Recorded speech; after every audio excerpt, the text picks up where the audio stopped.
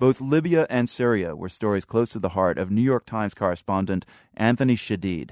He was in Syria on assignment when he died yesterday. The 43-year-old Shadid apparently succumbed to an asthma attack brought on by the horses his guides were using to escort him across the border into Turkey. Today, Anthony Shadid is being mourned by all those who knew him, either personally or professionally.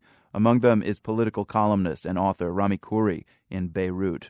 Rami, you first met Anthony Shadid in Amman, Jordan back in 2000 while Shadid was en route to Iraq to head the Baghdad bureau for the Washington Post. What most impressed you about him when you met him? I think it was the combination of his quiet, low-key style, but his incisive questions and his desire and his ability to probe into Arab societies and to try to really understand what was happening at the level of the individual, the neighborhood, the community, the political and religious and cultural and sectarian and business forces in the countries, to give a nuanced view, actually, of what was going on in Arab countries rather than a superficial, one-dimensional view, which is so prevalent in many media outlets around the world. We often think of foreign correspondents as often hiring translators to help them understand the local language. Anthony Shadid was an American of Lebanese descent, and he was also fluent in Arabic, which has to be a very helpful tool in the toolbox of anybody covering the Middle East. How crucial do you think his language skills were in getting to the heart of his stories, to telling stories we in the West had not heard yet? Well, his Arabic improved over the years. When he first came out to the Middle East, his Arabic was basic, but it wasn't as good as it was in recent years. He definitely worked on it and used it a lot, but it was really more than... It wasn't so much that his Arabic language that was crucial. It was his character, his vibes, the way that he dealt with people. He was an empathetic person.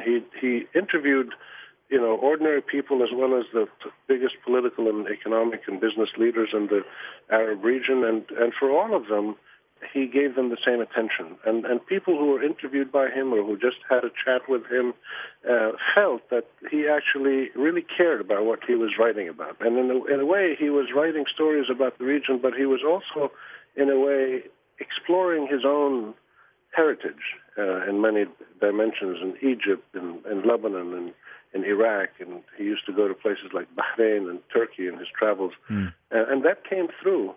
He had a great sense of observation. He would look at a scene, and you see this in his writing. I teach reporting and writing at the American University of Beirut and other places, and I often use his stories. In recent years, I use them as examples of keen observation, that you can go to any scene, go to a tire repair shop, and you could sit there for half an hour and come up with a really fascinating narrative about that entire society. And he was able to do that because he took the time to do it, and this was the critical element along with his empathy. He took the time to do the reporting, which many correspondents have done less and less of over the years. He actually went out into these societies and spent time with ordinary people and out-of-the-way places, and it showed in his writing.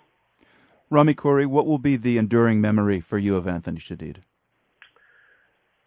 His journey, in a way, the totality of his adult career. I mean, I've known him since the year 2000, so the last 12 years. And when I knew him, he wasn't quite, that well known. He was still in his early years. He had just finished a book about Egypt, which I thought had some interesting observations, but I thought some of it was debatable, and we had a couple of good chats about that. But it was his journey. He was an American of Arab or Lebanese origin. He came back and he rebuilt his grandfather's house in Marjayun in South Lebanon, and he took great pleasure in taking people there. And I think he represented the best of America and the Arab world. He was a walking monument to American soft power and Arab culture. And he represented to me the best of journalism as well. Just a very diligent, empathetic street reporter on the beat. And his beat was the extraordinary story of the Arab world and its linkages with the Western world and the transitions it was going through. All those things together, it was his journey as a reporter, but the beat was a kind of almost transcontinental story of the two worlds that defined him. Anthony Shadid and his talents will be missed a lot. Rami Khouri, director of the Issam Fares Institute for Public Policy and International Affairs at the American University of Beirut. Thank you very much. Thank you. Here's Anthony Shadid speaking with the World last fall about what it had been like for him covering the Arab Spring. Like I mentioned earlier, we're dealing with 3 revolutions and 3 uprisings now. And the minute you do a story on Syria, you try to turn your attention to Bahrain. You try to keep a sense of what's happening in Egypt. How is Tunisia's revolution playing out? I think the feeling I have more often than not is just simply being overwhelmed. Needless to say, Anthony Shadid's work remains stellar throughout. We've put our most recent interviews with Anthony Shadid on our website, theworld.org.